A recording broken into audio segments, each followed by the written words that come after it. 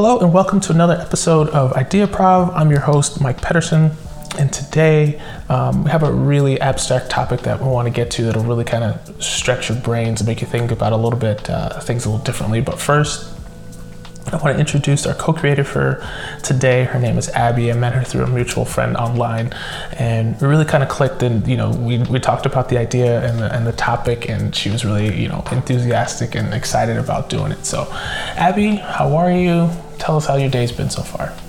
Doing good.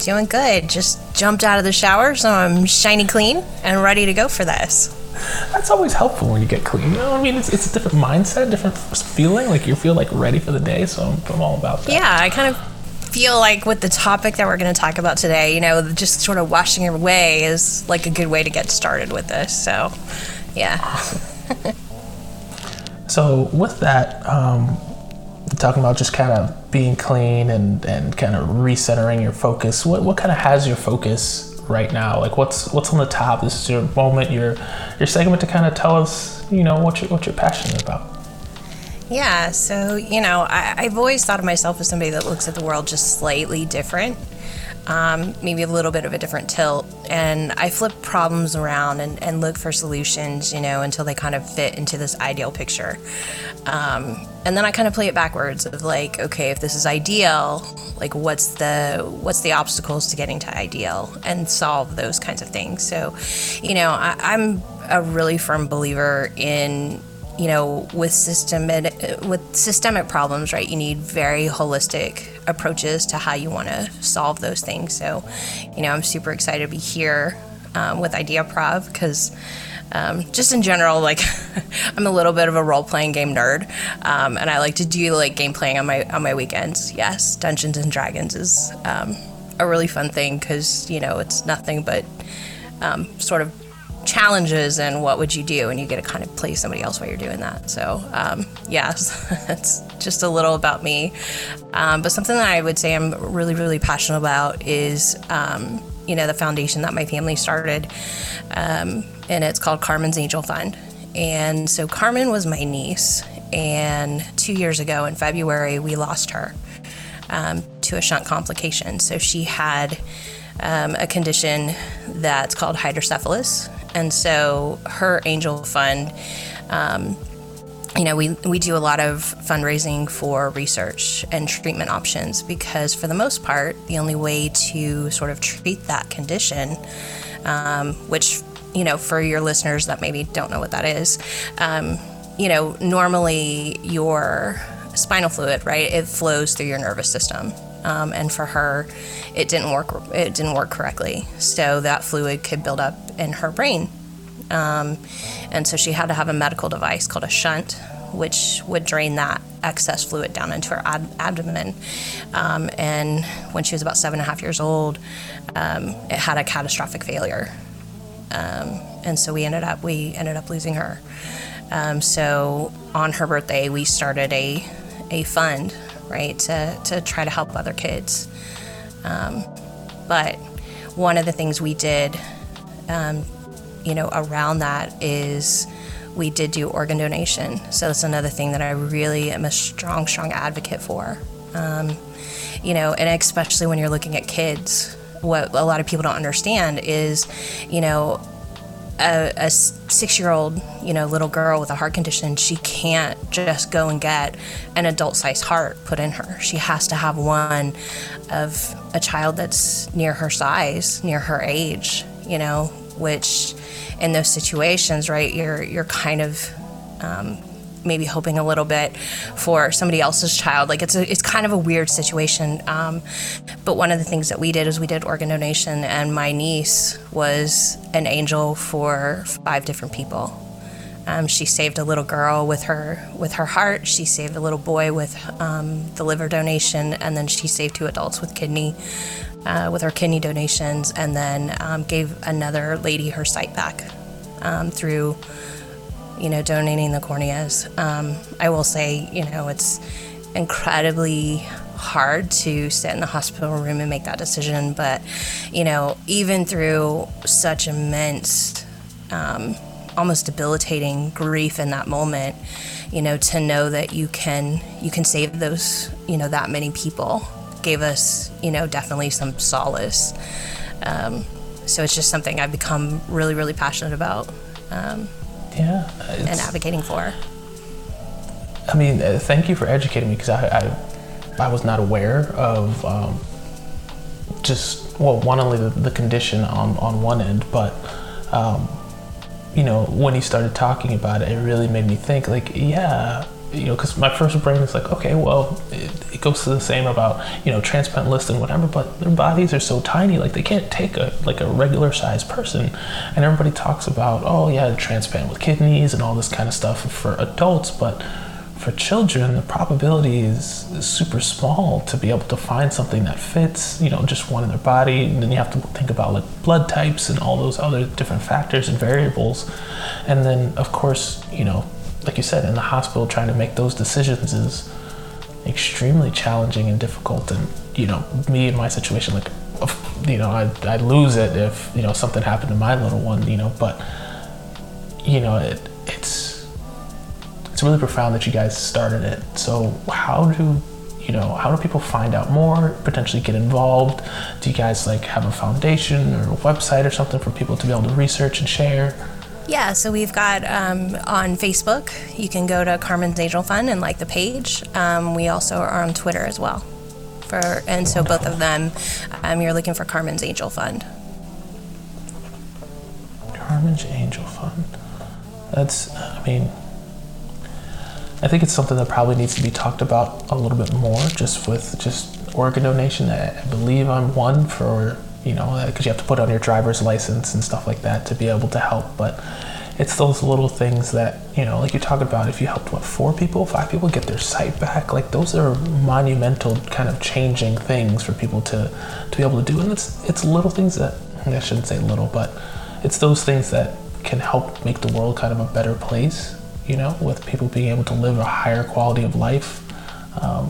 Unfortunately, something negative had to come from that, but that's a good way to turn a negative into a positive, Yeah, well, and you bring up an excellent point, right? You've got to sign the back of your driver's license, but the other part of that is you also need to tell your family your wishes, because your family is still going to have to give the authorization in that moment. They're still going to have to make the call of saying, like, hey, this is what Mike wants. Hey, this is what Abby wants.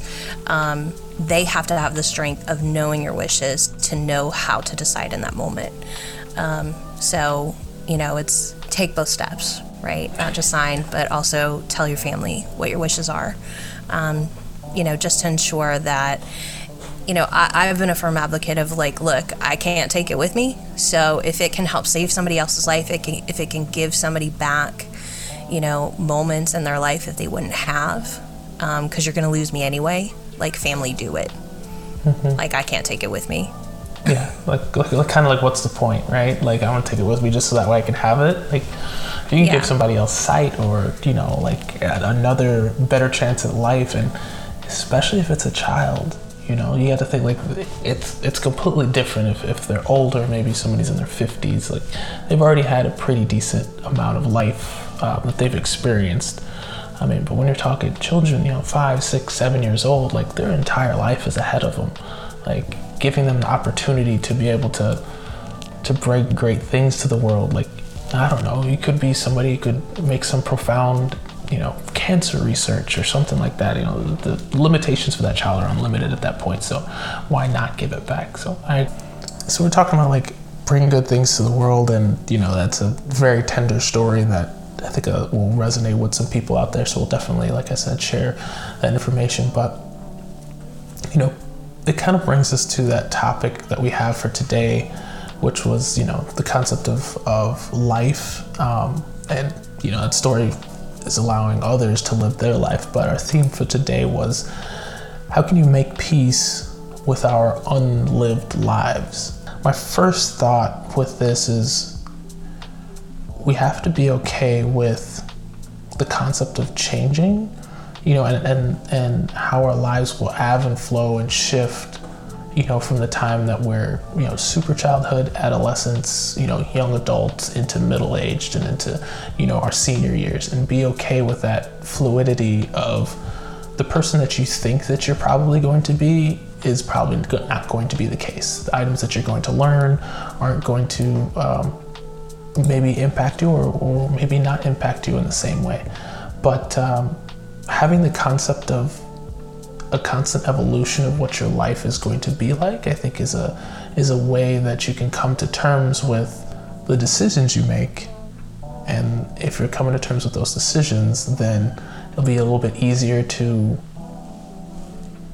be okay with those lives that, you might not have lived if you went a different path. Does that make sense? Yeah. I mean, I think, when I look at that and I think about this topic of like, how do you make peace, right, with a potentially unlived part of your life, I think we all have these, or at least I do, maybe you do. I had these certain milestone ages, right, where I thought I would be, and fill in the blank, right? I thought I would be, say, married by 28. I thought I would be, a parent by a certain age, right? And for me, my life has taken a completely different track. And in some ways, you almost have to reconcile who you are now with who you thought you'd be when you kind of put that, that idea in your head. And I think one of the things that's maybe helped me personally find that peace is, turning that from a me thing into an external, like, okay, maybe it wasn't what I thought I would be doing, but what have I done for the rest, for the world, like the world outside of me? Have I brought value? Have I brought something else that maybe I never thought I would bring, say when I was 18 looking at 28, right? When I was 28 looking at 35, right? And obviously I'm not going to keep going because I'm older than 35, but I'm not going to share how much older, right? Typical woman answer. I'm not going to share my age exactly. Nobody's asking you. That is your prerogative. It's one thing that I've been trying to kind of wrangle with is to, like, where does this start, right? Like, how do we come up with this idea of what our self is? And what I keep leading back to is maybe it's the thoughts that are initially put into our heads with the stuff that we consume and the people that we interact with at a young age, right? So early childhood, they talk anywhere between 6, 10, whatever the case is, oftentimes little girls and boys look at TV shows and you think maybe Disney movies, right? So oftentimes it's, the Cinderellas, the Mulans or whatever of the world, and little girls watch that and they think, all right, knight in shining armor is supposed to save me, that whole thing, and then maybe they might not actualize as many experiences as they have, or kind of creates a distorted, like they always have to be saved, or maybe doesn't empower them as much, or potentially it's like, for example, parents will say, hey, I think you're really smart in this and you should be a doctor, or I think you're really smart in that, you should be an engineer. And so as we grow older, we start to try and, of course, please what our parents say, because they're the most profound voices in our heads and at that, at those developmental stages. And so when we get into our early 20s, 30s, we still try and actualize on that, looking for our parents' gratification. And then when we have this conflict in our brain about, hey, my dad wants me to be a doctor or a lawyer, but I'm not really sure I want to do that, and how to reconcile and split apart and be okay with the fact that I don't want to be a lawyer or I don't want to be a doctor. I think we have to have some authentic conversations to start with those people who are very influential in our lives, and impart to them that this might not be the path that I want to go on. Yeah, well, I want to try something different. Very similar, situation in my upbringing, right? So when I was in high school, I was like one of the top in my state for golf. And so it was just, it was expected. You will go to college on on a scholarship. Like, you will go and try to play Division I golf. And I had a car accident that fractured my lower back, right? Playing golf, you can't really play that so well, on a fractured back. And I think it was much easier for me to make peace with that's not going to be my future than it was for, say, my father, who had invested so much time and so much money and following me around on, junior tours and paying for, the tournaments and paying for the lessons and paying for the camps. And, I think he had a much harder time with that than maybe I did. I think I was able to maybe shed that part of my identity much easier than it was for him. So I think, your parents played a very big influence into sort of that identity that you see yourself falling into as you go forward in life. But, interestingly enough, this past week I was taking a class from Dr. Robert Cialdini, his group, so Influence at Work. And I found it very interesting when we were talking about things like social proof of what is the influence, right, of teenagers from their peer group. And I'm kind of thumbing through to say, like, okay, how much, and what they found when they did like a study on the rates of teen smoking, right? And it was like, okay, if your parents smoke, right, it created a bit of an influence, right? And it was not, 20-30%. I don't have all the numbers right in front of me. But if you had like 2 friends in your peer group as a teenager that smoked, you were like 200 times more likely to smoke because the influence of your peer group. So I think, yes, the parents have a huge impact, especially in the early years. But I think as you get older, the peer group that you're trying to identify with also formulates that quite substantially. And so I think there's a lot of pressure at that point to, oh, well, this is the group of friends that I have, or this is the group of friends that I want to stay in this peer group. So I've got to do, I've got to go for the same degree, or I've got to like the same sports, or I've got to, eat the same way, or, do the same activities so that I can stay sort of in group, as opposed to being, out of the group and potentially like having to find a new peer group to spend time with. Yeah,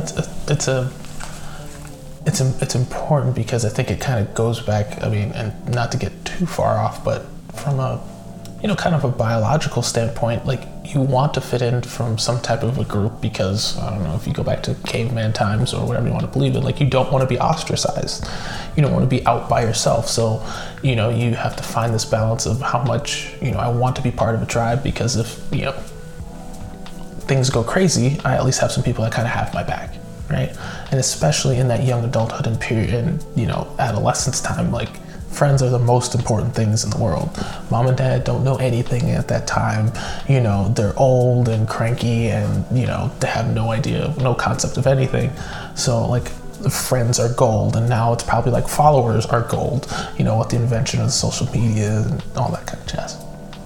Well, and I think that gets you into a place of, with social media, right, is now you have to maintain some kind of image that's expected because you've gotten followers for this reason or that reason.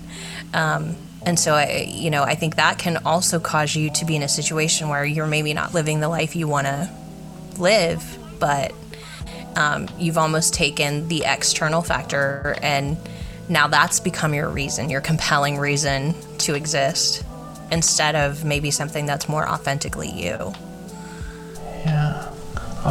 It's funny that you mentioned that, because it's, I'm thinking with a lot of the stuff that's, coming on from a political level, right? And just influences have jumped all over that to be able to try and influence people in different ways.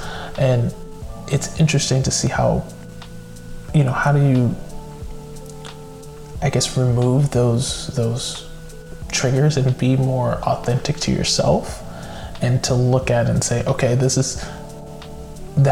have an entirely different life than I do. they come from a different background. They have completely different background and life experiences and parents and observations and whatever. So why am I trying to emulate or acquiesce to that potential lifestyle and trying to, I guess, split it apart, to have a healthier boundary to say, hey, yeah, maybe I want to look at fancy pictures and whatever, but at the same time saying, like, that's not me, that's not my goals. Those aren't the things that I particularly want. They're cool to look at, yeah, absolutely, the fancy caves and the cool parties or whatever the case is, but that's not what's important to me. And finding what's important to you is, I think, kind of the core of the issue, right? So finding that life that you want to live, to say, hey, listen, these are the things that are important from a career standpoint. I want to have, maybe it's X amount of money that allows me to live the lifestyle that I want.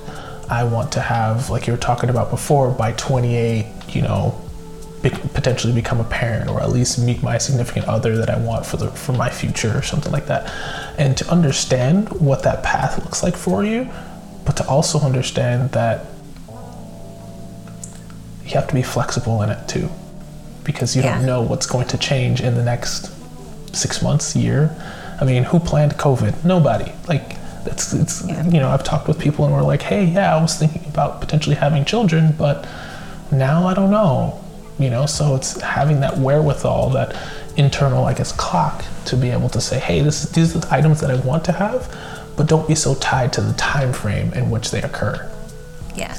Well, and the mental model that I like to use myself is date the picture, don't marry it, right? If you marry it, right, you can't, then it shouldn't change, right? You've pledged your vow and this is what it's going to be, right? But allow it to shift, allow it to change, and see the value in how it changes. As long as that core of what you're doing, the life you're living, is something authentically you, and in my mind brings sort of the greatest good to yourself and others, right? Then I think it's maybe a place where you can find the peace of, like, hey, this milestone that was in my head, it hasn't happened yet.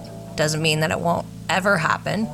Maybe not, but I'm okay with it because I've done these other valuable things that are still authentically me. Yeah. And to change, like,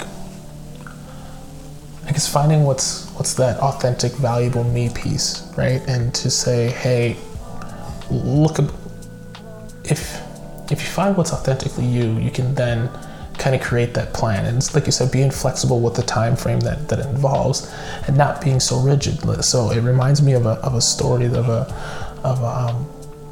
woman that I used to work with, and she was extremely heavily focused on her wedding, and she had planned out her wedding to the nth degree, like down to every single detail, what single flower, what single arrangement, whatever. Didn't even have a boyfriend. Like, nobody that was of interest to her, but her entire wedding was planned. And I remember talking with her, and I was saying, how much energy and did you put into this? And I said, and on top of that, like, one, does your groom have any say in any of this whatsoever, that you were thinking about going with? And I said, but how much joy is potentially sucked out of that moment because you wanted it to be perfect? All the planning, everything that you've done ahead of time, it's great and you want to be prepared, but at the same time, does being neurotic on that day, does that suck away some of the impact, some of the just, I don't know, organic joy of the event, and so that those organic kind of joy moments are kind of what life is all about. It seems to make it. If people would kind of internalize those, you could realize, hey, those are what's kind of the focus of what I'm going for. If you have more of those, rather than potentially on the other side trying to, formulate perfectly along the way. Does that make sense?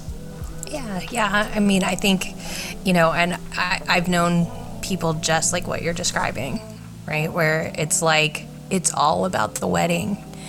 And I've had similar conversations of like, okay, you put all of this energy into the perfect wedding, but you need to put that energy into having the happy marriage, right? This is one day. And yes, the pictures will last forever. And yes, you'll look back and smile, but the point isn't the wedding. The point is the marriage. And it's almost encouraging people to take a step back, right? Because I think, especially with wedding planning, I haven't had my own wedding. I'll admit that. I've been a bridesmaid and a maid of honor in a lot of weddings. So I've seen that sort of that stress level, right, of trying to plan, and you want this, you want the pretty pictures and you want the perfect reception, and and it's like at the end of the day, whether it went exactly the way it was in your head or not, the happiness was who was there. And those people, they're unpredictable. They're gonna do what they're gonna do at your wedding, right? They may not dance the perfect way that you wanted during a particular song, or the tables might get served out of order. Did that ruin the day? No, not really, right? So put the energy into what's valuable in the day, or at least that's kind of the way I look at it. Of take the step back, right? Especially if you're in a moment of just being like, yeah, about everything. You just need that moment to kind of, whatever. And so it's like, for those type of moments in life, it's like, okay, well, what happens, for example, let's just take the wedding kind of analogy. You gotta look at those decision points in life and say, hey, well, what happens if everything goes perfectly? Does it mean that my marriage is going to go perfectly? Not necessarily. It's two completely kind of different things. Each one is just a moment in time. There's perfect examples of where people have had wonderful marriages and terrible wedding days. Like, my parents are, believe it or not, one of the worst things. And they've told me this story a couple of times, and it's really crazy, but my parents have been married, I think, oh goodness, going on 40 years now. But on their wedding day, it was a mountain of disasters that just happens. I mean, there was no AC in the church. The wedding, I think Mama's wedding dress was damaged somehow. Two of my mom's brothers got in a car accident that day, completely totaled the car. Like, the car was in like a mangled mess. Both of them walked out without a scratch. I think one of the rings was lost or something like that, or didn't show up. They took pictures, and of all the pictures, they were supposed to get them like 3 or 4 days later. But in that time, the photographer's house burned down. So literally, they have like one or two pictures of their actual wedding day. Like, it's just these dominoes of just horrible, just events that could happen. But they're like, it's just one day, and they've been happy ever since. Like, they never fight. And so it's like, it's these decision points that you have to think, okay, what happens if things go a different way, right? That's a life that I've never lived, but it's okay, because I don't know what all of the, I guess, butterfly effect things afterwards, after that decision, might have looked like. You could have had a perfect day, but then all of a sudden all these bad things happen later in life. And so you have to realize that they're not like, all of your life events are not connected. And to be okay with the decision that you make right now about whatever you're doing is the best decision that you think you can make at the time. And I think that's, for a lot of people, it's kind of difficult, because they always want to perceive that they can make the best decision, and anticipate what the results of that decision will be. And we don't know. You just have to keep going. It's all plan A, right? Yeah. I mean, really, it's all plan A. No matter what twists and turns it takes, it's always the path that you're on, right? And you make of it what you will. And it's up to you to make it what what you want it to be, right? So if it's really important, you're going to find some way to make that happen for yourself, and understand that what was important, maybe a year ago, 5 years ago, 10 years ago, if it hasn't happened, it kind of take that moment to be introspective and go, okay, was it really important, right? Is it really something I still want to kind of pursue, or am I okay with where it is now? But in general, I try to always put the lens of it's all plan A, even if it's not working out the way I thought it was going to, previously, it's still in a good place, right? And if it's not in a good place, it's up to me to put it in that good place for me, right? Not the good place for somebody else, but the good place for me, because I'm living my life, not somebody else. They're living their life. Right. I mean, how do you think, I guess what's the frequency in which you feel like you should kind of take that moment to be able to look at whether plan A is still what you want? Like, is it per decision? Is it, is there a specific length of time? I mean, not to put you on the spot, but I'm just thinking about how we go about life, right? Like, how long do we stay on plan A if we feel it might not be what we want anymore? Yeah. I've always found that life will tell me when to take that break, right? The system always kind of tells me when it's going off track. And I've had those moments, I'll admit, I had maybe what some might call like sort of a nervous breakdown at one point in my life, where it was just like, okay, I've put all of my energy into career.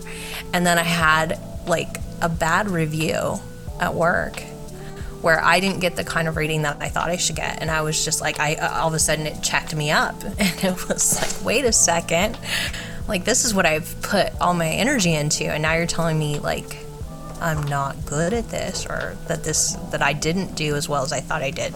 And it made me pause in that moment. It told me take that step back and really look at it and evaluate. And, I made some changes at that point. I went and I said, okay, there's some things I need to like really work out for myself. And I did that work, right? I did that kind of mental work for myself. And I looked at what aspects of my job were bringing me joy and which ones were kind of sucking my life out. And I had enough courage to go to my bosses at that point and say, look, here's the stuff that doesn't really make me happy to work here. So how can we work on these that they have, a different expectation or a different, can we do anything with this, right? And they had the option to tell me yes or no. Now, I was happy that they said, yes, we'll work out some ways that we can adjust this, get you some help here and do things a little bit differently because they valued me as an employee, so that was a good thing. But you have to, I think, when those moments present themselves, take that moment to be introspective and then kind of formulate what is the new plan and then go execute it, right? And be willing to let it shift, right? Because especially when you're dealing with other people, right? They have the same free will that you do. So just because it's what you want doesn't mean that that's going to meet kind of their needs anymore. So allow that to be a negotiation. And then you can kind of move forward and you make decisions and you figure out where the path is going, where plan A is really going. Yeah, where plan is going, and you kind of brought up a good point because it feels like when you went to your bosses and you had that kind of change of momentum is you have to kind of take the temperature on your own life sometimes in different aspects, right? So whether it's your health, whether it's your career, whether it's your social life or your family, your friends, your aspirations, your ambitions, or whatever. And if you feel that they're out of balance or not where you want them to be, like, you have to kind of take the initiative to right that ship, right? And when you right that ship, I think it makes it easier to be able to look at the other decisions and say, that wasn't what I wanted. Because I've refocused. Maybe you're in a bad relationship or something like that. You said, you know what, I got out of that relationship, and been by myself, focused on myself, and then now I feel better and feel more confident. I feel more energized about life because I got out of that, maybe a toxic relationship. And so by doing so, that could make it easier to look at that relationship and like, that was a life that I could have been on if I continued on with that relationship. But would I have been happy? Maybe not, because obviously I'm feeling more powerful, more enabled at the moment because I'm not in that relationship. And so taking that moment to be able to, I guess, kind of organize your life and say, hey, what's really important, kind of recenter, is I think really huge to allowing people to be okay with the decisions that they make and be okay with the life that they haven't lived and kind of make peace with it. Yeah. Well, and one of the things that I, just as you're talking and as our conversation is unfolding, that's kind of resonating with me is just life takes courage, and it's not for the faint of heart, right? My mother always used to tell me, like, getting old is not for the faint of heart. Like, it's tough. It's tough to become an old person. There's a reason why we're a little bit crusty, right? Like, we're a little bit grouchy. Like, we've lived a lot, and, it's taken incredible courage. And, so that's just one of the things that's kind of resonating with me right now, listening to you talk of, and sort of reflect on this moment of just the incredible amount of courage that it takes to be introspective, to change paths, and to find that happiness with where you're going, where you are and where you're going. Yeah. I mean, just to, play devil's advocate for the conversation, do you ever feel that there is a time in which it is okay to, I don't want to use the word wallow, but if you make a decision that you then feel is the incorrect decision, to be able to address that in any way? Like, is that a healthy thing to do? Or is it something that we just kind of need to live and let live and throw it off to the wayside? I mean, I think there's certainly a grieving point, right, with anything that becomes a loss or moving away from something. And I think it's important to have those moments of grief. But I think that, again, you're looking for the balance. At what point has it stopped being grieving and it's become something else, right? That's now taking away from the rest of the life that you have to live. And each person has to figure out where that point is. But, I think the people around you, kind of going back to sort of where this conversation started, is, when you're looking at your peer group is going to give you kind of cues, right? There's going to be a certain point where they're saying, okay, Mike, Abby, like, come back, right? We've lost you, come back, right? Your family is going to have those kinds of moments with you as well, of saying, like, I understand that this bad thing has happened. I understand that you're grieving maybe the loss of something.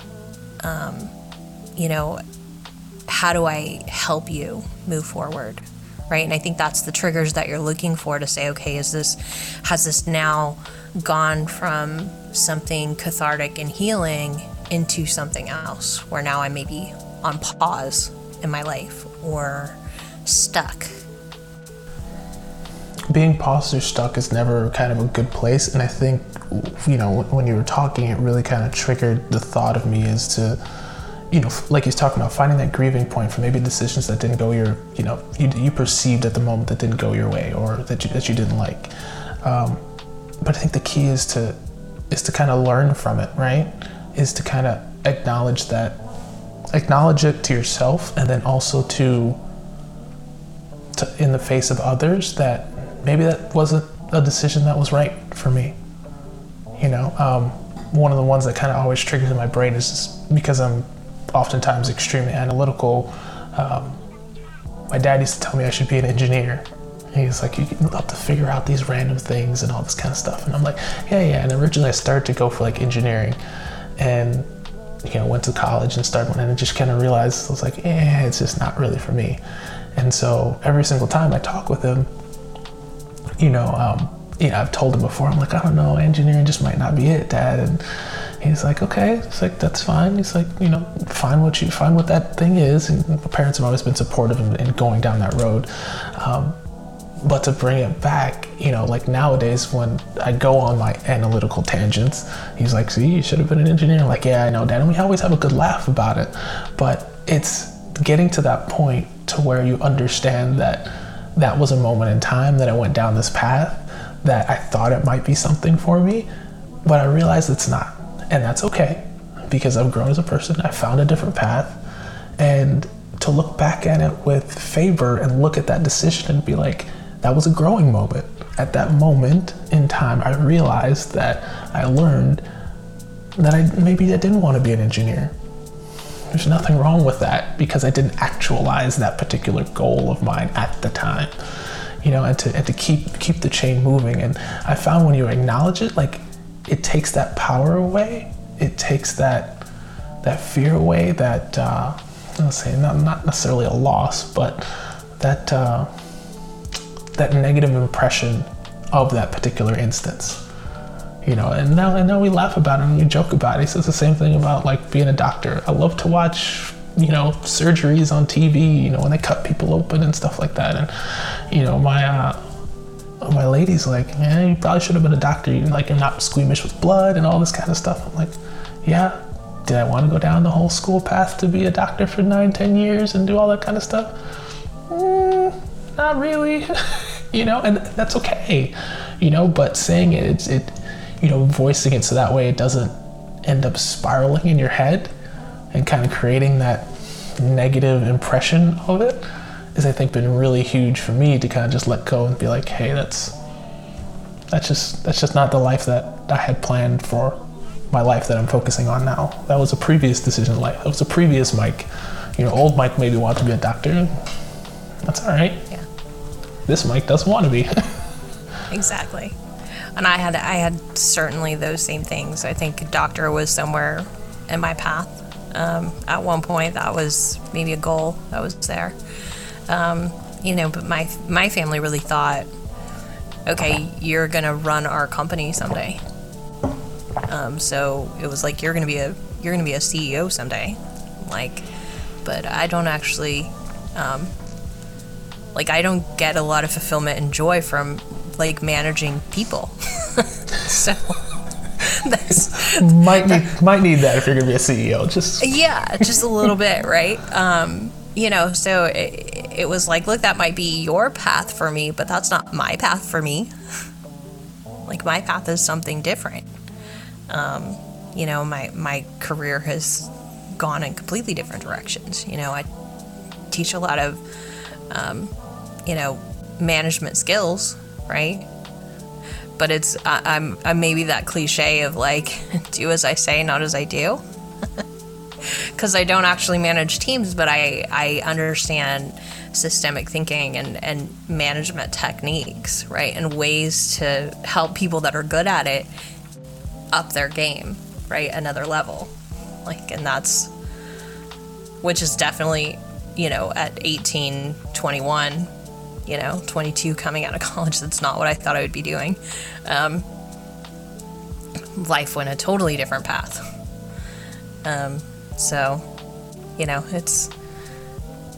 But it needs to be okay that the plan changed. Yeah, and you're talking about realizing that your plan is going to change, your life is going to change as you grow. There's some things that I want to, for each individual's life, there's certain characteristics, and you spoke to it a few minutes ago, which was maybe you potentially want to be a parent, or you want to find a significant other, or maybe you want to run a company, or you want to start a nonprofit organization, whatever the case is. But the timing for it is completely different, right?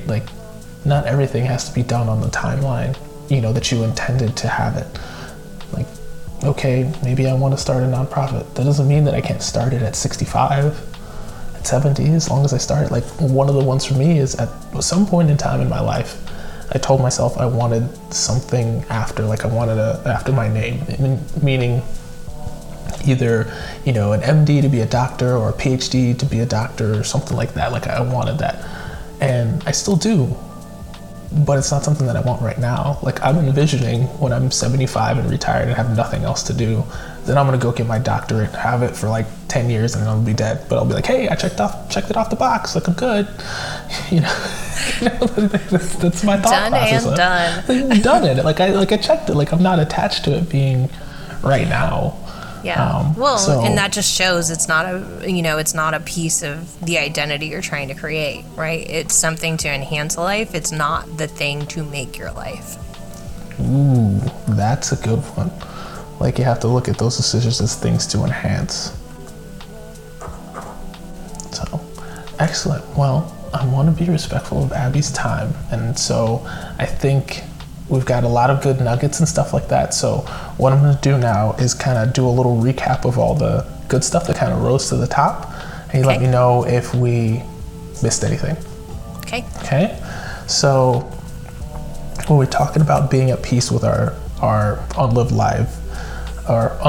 lives, some of the things that we need to kind of take in mind is to talk with the influencers of our young adult selves about the path that we want to take, and have that courage to be able to do so. So telling our parents, telling our peer groups to say, hey, listen, I understand that you may think that I am good with this, or that I have all the skills or aptitude, but that's not something that I particularly want to do. Like that's not the path that I'm on. Be flexible with the time frame for your decisions of how you want to go about your life. You can have different skills, different things that you want to achieve, but make sure that they're fluid, and so you can tackle them at any point, for example, in your life. Be okay with the decisions that you make, and having the courage to say that, hey, it's okay if a decision didn't pan out the way that I had originally anticipated. Take the temperature on your life on a regular, consistent basis. So whether it's your social life, your career path that you're going on, your health and wellness, your mental, kind of well-being, the aspirations that you have, like find a way to get those in balance at a regular interval, so that way you can be okay when decisions might not pan out okay, because you know that that's the best decision that you could have made at that point in time. And then for those decisions that you may feel that didn't go a potentially great way, is have a grieving point for those decisions and make sure you learn from them. Acknowledge those decisions, that was the best decision that I could have made at that particular moment in time, and then communicate to people in your closest inner circle to say, hey, yep, I made that decision. It might not have been great, but I'm moving forward because I'm learning from it and I'm on to the next. So that helps remove all the power from anything that you weren't able to actualize in that other life that you had. Did I miss anything? No, I think you summed it up perfect. Well, I'm really happy with the points that we got from the show. I think we got 4 or 5 nuggets. We'll definitely put that together and kind of get it for more people to consist with. But I really have to take a moment to say, Abby, thank you for all of your time today and your insights and bringing together some of these nuggets of wisdom about how to better balance, I guess, our internal selves and our own aspirations and stuff like that. So thank you so much for sharing the time with us. Absolutely. And thank you for having me. This has been a lot of fun. Wonderful. Well, we'll definitely have you on the show again. But for those listeners, that kind of wraps up our show today. You can always interact with us using the handle @IdeaProv on all of our social media channels, and then look out for the blog post in a little while, so that way you can kind of continue the conversation with us and kind of extrapolate more there. Stay tuned after the break, and we'll look out for our IdeaProv Insight.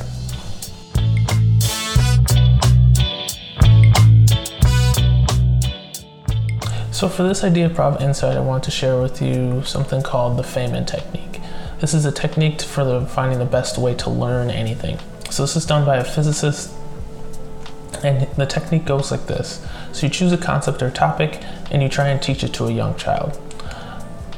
From there, you find the gaps in your knowledge or the areas in which you were a little bit fumbling over your words. Go back to your source material and you know where to approach and learn more about the topic for a better understanding.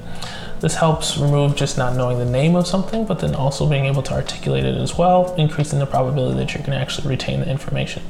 So I wanted to share this with you because I thought it would be very helpful for people to better techniques to help them learn. Until next time.